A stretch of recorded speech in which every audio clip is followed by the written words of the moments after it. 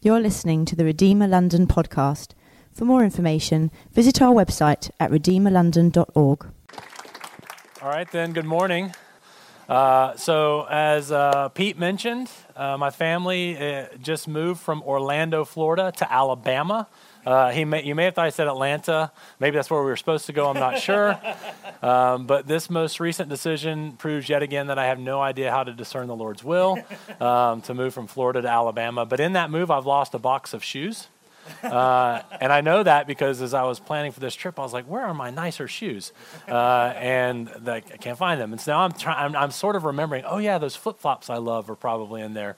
But at any rate, in July we moved. I apologize. This is not like the new trend in the States for pastors and preachers to wear dirty white tennis shoes to preach in. But as was mentioned, I'm honored to be here. I miss my family. I landed in Dublin. I guess on Monday or Tuesday morning, I kind of lose track, and then I've been spending some time in the UK in various cities with friends, pastors, church planters, church leaders, men and women that I love, and I get to fly home tomorrow. Excited about that. I think on the screen behind me is a picture of our family. I've been married to Tricia over 20 years. We have 5 children, ages 10 to 17, 4 teenagers. So if you can imagine 4 teenagers that lived in the same neighborhood and in the same area, going to the same schools, have been asked to move to the armpit of the United States of America, otherwise known as Alabama. Could we start the recording after I finish talking about this? I don't think this is going to be particularly helpful to my future ministry there. But at any rate, the Lord has, we've been talking with a church in Huntsville, Alabama, for a while. It's been my honor and privilege to serve their elders there for some time. And as our friendship has grown, they've asked our family to move there for quite some time, and the Lord just finally said, now's the time. And so we, like many of you, have traveled through a desert, and we're trying to get back into a place that feels like home. But you could pray for my kids. As you can imagine, it's challenging for teenagers and a 10-year-old to move across the country. So I'm excited about my role there. In my role there, I get to continue on giving 25% of my life to the CBR Journal. So if you'll come tonight, we'll tell you more about that story. The CBR Journal is the Community Bible Reading Journal, and it was a tool that I designed for a church called New City Orlando when Tricia and I were planting that church, and it was much smaller than this here. And that tool has kind of taken on a life of its own, and tens of thousands of people now literally around the world utilize it. And all we've ever done is just respond to people when they say, hey, I've heard about this. Can you help me get it? And so we continue to do that. If you're familiar with that tool and that story, it's basically the same. Steady as she goes, continues to grow. God continues to use it. And be delighted to spend time with you this evening in and around the CBR Journal. For this morning, Pete asked me if I would continue on in y'all's series in the marks or the indicators of the description of a disciple of Jesus. And more particularly, he kind of put it in my sweet spot. He said, I want you to talk about reading, and particularly reading the Bible. And so what I want to do this morning is I don't want to waste a lot of time saying that disciples of Jesus read the Bible. I want to presume that a Bible reading discipline is part of a disciple's life. Instead, what I want to do is I want to give you what I think are 3 healthy markers of or descriptors of or characteristics of a Bible reading discipline that we would all want. Okay? So in this morning, I think it's going to become pretty obvious from the passages we look at that Jesus wants us to have a Bible reading discipline. But more than that, I want to talk about the markers of the indicators of health in that discipline. The very first one, and we should go through this rather quickly, and by God's Holy Spirit, this passage has already been alluded to this morning. The first marker is daily. The first descriptor of a healthy Bible reading discipline is daily. The foundational passage to go to establish this fact that God wants us to have a daily Bible reading is Deuteronomy chapter 8, verse 3. It's going to be on the screen behind me. It's in your scriptures as well if you want to look it up. And the Lord humbled you and let you hunger and fed you with manna, which you did not know, nor did your fathers know, that he might make you know that man does not live by bread alone, but man lives by every word that comes from the mouth of the Lord. So if you go back and if you think about what was going on in the story at this time, the story of God's people, God had led the Israelites out of slavery in the land of Egypt, and he took them through the Red Sea, and he brought them into the wilderness, and they get into the wilderness, and even if they would have gone straight to the promised land, it would have been months of journeying without food and without water. And so in Exodus 15, 16, and 17, we learn the story of how God provided for his people. First, he gave them water out of a rock just to make sure they knew he was the provider. And when they went into the promised land and there were springs of water, he wanted them to know that he provided those too. So before they get into abundance, he says, in poverty, watch me provide for you water out of a rock. And then every night, quail would forget how to fly and they would land on the ground. And the Israelites knew what to do with quail. They knew how to cook and eat quail, and so they would make that. But every morning, God said, this is how I'm going to provide for you bread. I want you to go outside the camp, and I'm going to put manna, a thing called manna, a flake-like substance on the ground, and I want you to go out and try to gather an omer's worth, whatever an omer is. It's a size of some sort. Grab an omer, bring it in, put it in a pile, disperse it to everyone, and I'm going to take care of your bread needs that way. Now, as it turns out, instead of a few months, it ended up being 40 years in the wilderness.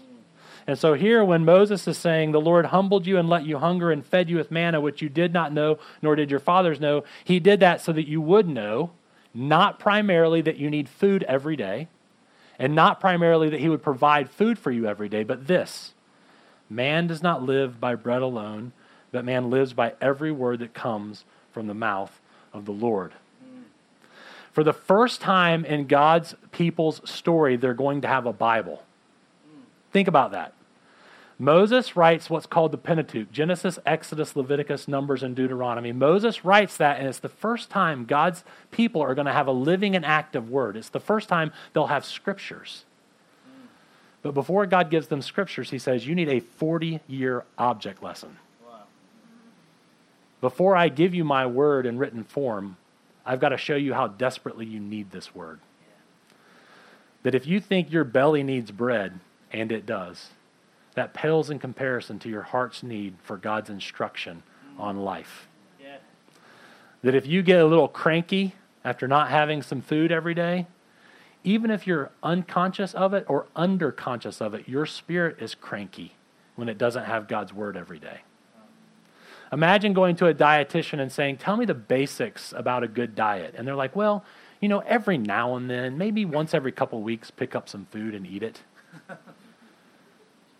The metaphor for Bible reading is eating bread in the morning. That's the foundational metaphor in God's Bible. And he says when you go into the land of abundance, in the land of prosperity, in the land of busyness, in the land where your diaries get really full, I need you to remember these 40 years. Yeah. That what I was primarily teaching you with the manna was not that I'm your provider, although I am. I was teaching you that the great provision I've given to you is my word. And I want you to eat it every day. Yeah.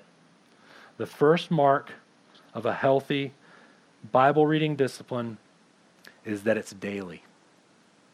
It's daily. In fact, I would go further to say it's in the morning. There is a constant theme in the scriptures that we need to hear from God. We need him to give us instruction for life. We need him to tell us what's true in the morning. Yeah. That this will then, in fact, take us into our day with a gratitude and a purpose. The second mark, the second descriptor, the second characteristic of a healthy Bible reading habit is faithful. And I've asked them to put this on the screen spelled faith-full, not faithful. And the reason for that is in the States, the word faithful has come to mean consistently. The word faithful has come to mean dependable. It's come to mean almost the same thing as daily. So in saying that your Bible reading discipline should be daily, I'm not saying in a second point faithful like I mean consistent. I mean full of faith. Yeah, thank you. A Bible reading discipline that is full of faith in God, full of faith in his gospel, full of faith in Jesus, full of faith that your sins are forgiven, yes. Full of faith that you're righteous in Christ, full of faith that you're indwelt by the Holy Spirit, full of faith that God's word is living and active and it can be trusted and it can be depended upon, full of faith. Yes. Are you with me? Several years ago, Tricia and I decided that it was time for her to go on a holiday with some girlfriends, and I would be in charge of the kids, ages 5 and up, 5 to 12. And for several days, it was my job to get my 2 boys and 3 girls up, somewhat clean. If they could brush their teeth, that would be great. It was my job to make sure that they had their chores done, that they had their schoolwork ready, that they had their backpacks on, that they had clothes on. And for my youngest son, Liam, we discovered he struggled with migraines because he didn't hydrate well and he didn't eat well. And being the 5th child, we love him dearly, but he gets about as much attention as like this box over here. And so I realized I was probably braiding hair. I was probably helping someone finish their homework. I remembered, oh my goodness, Liam. And so I could hear the TV on. I could hear a cartoonish-like show. So I was like, that's probably him and not his siblings. And then I yelled into the other room. I yelled, Liam, buddy, did you eat breakfast? Moms are like, what a dumb question. You don't ask a 5-year-old boy, did you eat? You say, buddy, what did you eat for breakfast? To my delight, he said, yes, I ate breakfast. 2 hours later, the school's calling me, your son's sick. Need to come get him. Buddy, what did you have for breakfast? A half a bag of marshmallows and 2 handfuls of candy corn. Candy corn is just basic straight sugar. In his mind, the marshmallows were like dairy because they were white. Milk, yogurt, marshmallows. Makes sense. And the candy corn was, you guessed it, a vegetable. Corn. You see, did you eat is like asking, did you read your Bible? That is not a good enough indicator of a healthy biblical Bible reading discipline. The question is, did you read your Bible full of faith? The question is, did you read your Bible trusting in the gospel? Did you read your Bible looking to celebrate the gospel? Did you read your Bible to remember who he is and what he's done and not who you are and what you have to do? Yeah. You see, that's where satisfaction comes from, is in him and all that he's done. To show this to you quickly, I would take you to John chapter 5. John chapter 5. In John 5, if you remember what's going on here, Jesus is giving the Jewish leaders a beat down. I mean, he is absolutely undressing them and giving them a very hard time. It's a long passage where the Jewish leaders are mad at Jesus for healing an invalid of 38 years on the Sabbath. And they were mad at him because he was basically equating himself with God. And that's another sermon for another day. But what I want to do is I want to isolate verses 39 and 40, and I want to ask, what does this teach us about our Bible reading discipline? That's the angle I want to take on the text, okay? Another day would be good for studying the entire context. But just for today, look at what he says. He says, you Jewish leaders trying to kill me more and more. You search the scriptures because you think that in them you have eternal life. And it is they that bear witness about me. Yet you refuse to come to me that you may have life. So think about this. What does Jesus say about their Bible reading discipline? He says you search the scriptures. This was a word that was frequently used for search parties that would go into the wilderness to look for a lost child, outside the city gates to look for a criminal. They were not haphazard in their Bible reading. They were very, very rigorous in what we know from their own writings, a 2-hour-long daily Bible reading discipline. And Jesus says, not only are you rigorous in searching out the scriptures, you think that in them you'll have eternal life. He's saying your motivation for going to the scriptures is to earn eternal life. Your motivation in reading is, look at me, God, I'm reading. You should give me eternal life. Your motivation should be, God, show me in the passage what I have to do to earn eternal life. And Jesus says something extraordinary. He summarizes all of the Old Testament and says this, they, the scriptures, bear witness about me. Jesus said, anytime you read the scriptures, you should realize they're pointing to me. Anywhere you go in the Bible, you should understand the authorial intent of God is to tell you about Jesus and the salvation you have in Jesus. It is not to tell you what you have to do to be saved. When you go to the Bible, it is not going to tell you what you must do to earn or keep God's love. It is to tell you what God has already done in his love for you in Jesus Christ. And Jesus says, run to me. He says, the scriptures are about me. Anytime you're in the Bible, come to me. Come to me with my life, death, and resurrection on your behalf. Come to me with grace, the grace and mercy that I have for you. The mercy where you don't pay for what you've done, and the grace you get blessed for what I've done. I'm the hero of the Bible, not you. Come to me, not every day, reliably, but every day full of faith in me. Yeah.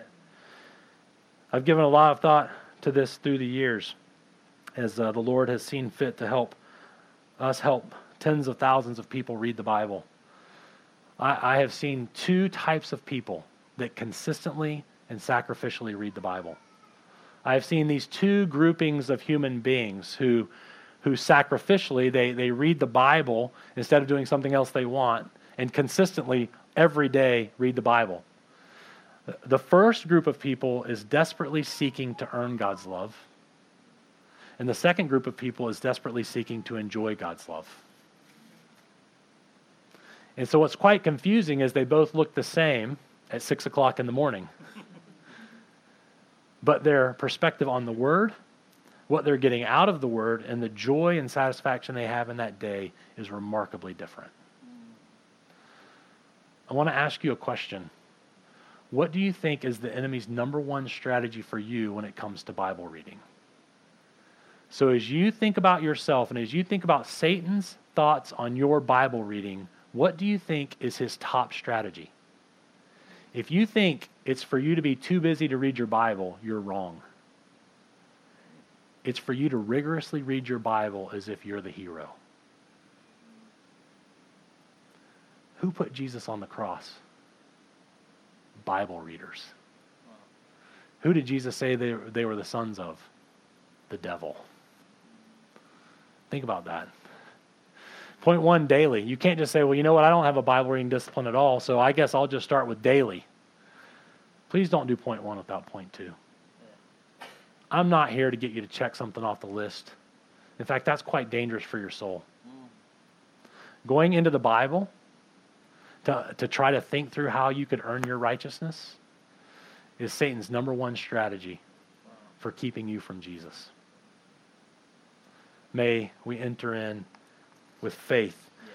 An indicator for Bible reading to know if you're coming at it from the first group is, do you say, I have to read my Bible? It's something like medicine. It's something like a food ration they give to the military to eat when they're on some sort of expedition. I have to have it. I need some food, but it doesn't taste very good. To know that you're beginning to turn the corner and you're beginning to read the Bible full of faith, do you say, I get to read my Bible? I get to hear from God. I get to have the living and active Word impact me.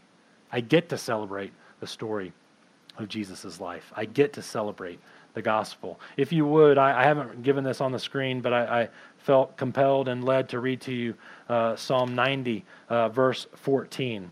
If you have your scriptures or if you have it on your smartphone, you might want to turn there. Psalm 90, verse 14. I would submit to you that in this text, we're going to see both of the points that we've already talked about this morning, and it's going to lead us into our last point. So this is Psalm 90, verse 14. It says, satisfy us in the morning with your steadfast love, that we may rejoice and be glad all our days. Moses does not write, satisfy us one morning and we'll rejoice and be glad all of our days. He doesn't say satisfy us on Sunday morning that we'll rejoice and be glad all week. He says satisfy us in the morning, meaning every morning, that we may rejoice and be glad every day. But what is he asking for satisfaction in? The unconditional love of God. The steadfast love of God. This word steadfast love is one of the key descriptors of God in the Old Testament. It's the word he gives for his pursuing, his unconditional, his contra-conditional love, that even if his people sin, he will save them. That even if they're faithless, he'll be faithful. The knowing that they can't possibly do what they need to do to save themselves, so he'll do everything necessary to save his people. That's God's steadfast love. When the Old Testament, which is written in Hebrew, was written into Greek before the time of Christ, the two words that were used most often for this word for steadfast love, those two words appear in our New Testament, are translated into English as grace and mercy. So hesed, translated into the Greek words that come into the English words, grace and mercy. Mercy is you don't pay for your bad Bible reading discipline. Jesus does. Grace is God blesses me as if I love the Bible as much as Jesus. That's the story of the entire Bible. Yes. So not only am I encouraging you to have a daily Bible reading, I'm actually begging you to not have a daily Bible reading unless it's a faithful daily Bible reading, full of faith. Last for this morning, interpersonal. Interpersonal. The Bible would urge you to have a Bible reading discipline that is daily, knowing that it is the bread from heaven, that is faithful, knowing that it can be a satisfaction for our soul in the gospel of Jesus, and interpersonal, realizing that a biblical Bible reading discipline is in community. Yes. In community. Look with me at the first part of Colossians 3:16. Let the word of Christ dwell in you richly. Okay, so notice the phrase that Paul is using for the Bible, the message about the Messiah. Okay, that's what the Bible's about. It's the message about the Messiah. And notice that Paul is indicating that you and I have some role to play in whether or not the gospel lives in us extravagantly. Okay? He says let, or permit, or allow.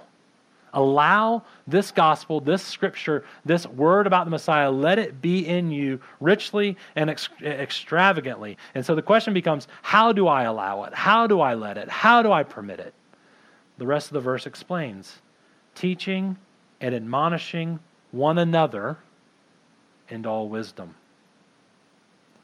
Paul is assuming that every believer can teach and admonish. Paul is assuming that while I can teach and admonish you, I can't teach and admonish me. Paul is saying that we need each other to teach and admonish one another, and that when we teach and admonish one another, we let or permit or allow the word of Christ, the gospel, to dwell in us richly. Think about our brothers and sisters singing and speaking to us this morning. Think about how much more we believe the gospel in the last 60 minutes than we did when we woke up this morning. You cannot grab yourself by the scruff of the neck and say, believe the gospel. I'm sorry, you can't. You must be in community to have other people bear witness to what God's doing in their life for you to realize it is true. He is alive. He is gracious. He is saving us. Isn't this incredible news? You cannot get the gospel to dwell in you richly by yourself at 6 o'clock in the morning in your prayer closet. I'm sorry. You can do that in preparation to help others, knowing that they're doing it in preparation to help you, but the word dwells richly in community. You were made in the image of a triune God. God, for eternity past, enjoyed being 3 in 1. And God decided when he made Adam that it was not good for Adam to be alone. It's not a word for lonely. It's a word for alone. And he gave Adam Eve, and therein he taught us that as image bearers of him, we cannot do life in independence. We have to do life in interdependence. That I really need you to teach and admonish me while I teach and admonish you. That is how the gospel dwells in us richly. I want you to notice that sometimes it's going to take some admonishing to get our neighbors to believe the gospel. Isn't it fascinating? He doesn't say obey the word of Christ well by correcting one another. He actually says let the gospel live in you extravagantly by correcting one another.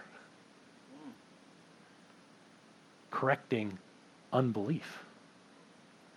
When are we supposed to become stern with one another? When we're doubting the promises of God. Yeah. When we're doubting who we are in Christ. When we're doubting the future we have. It's not a condescending correction.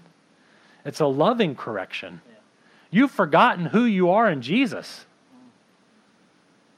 Isn't that fascinating? Not just instruct one another's minds, but correct one another's hearts. My second daughter, Riley, was 7, and she came running down the stairs, and she was screaming bloody murder. And usually Riley is the one in our family that helps others scream bloody murder. And so it's quite odd that Riley was crying. And when we got her to relax and chill out and slow down, she indicated that her sister, Maddie, 8 at the time, had pinched her cheeks really hard. And sure enough, you could look on her cheeks and they were quite red. There was more than enough evidence for the crime. And Maddie sheepishly came down the stairs, and Maddie was not one to get into a lot of trouble.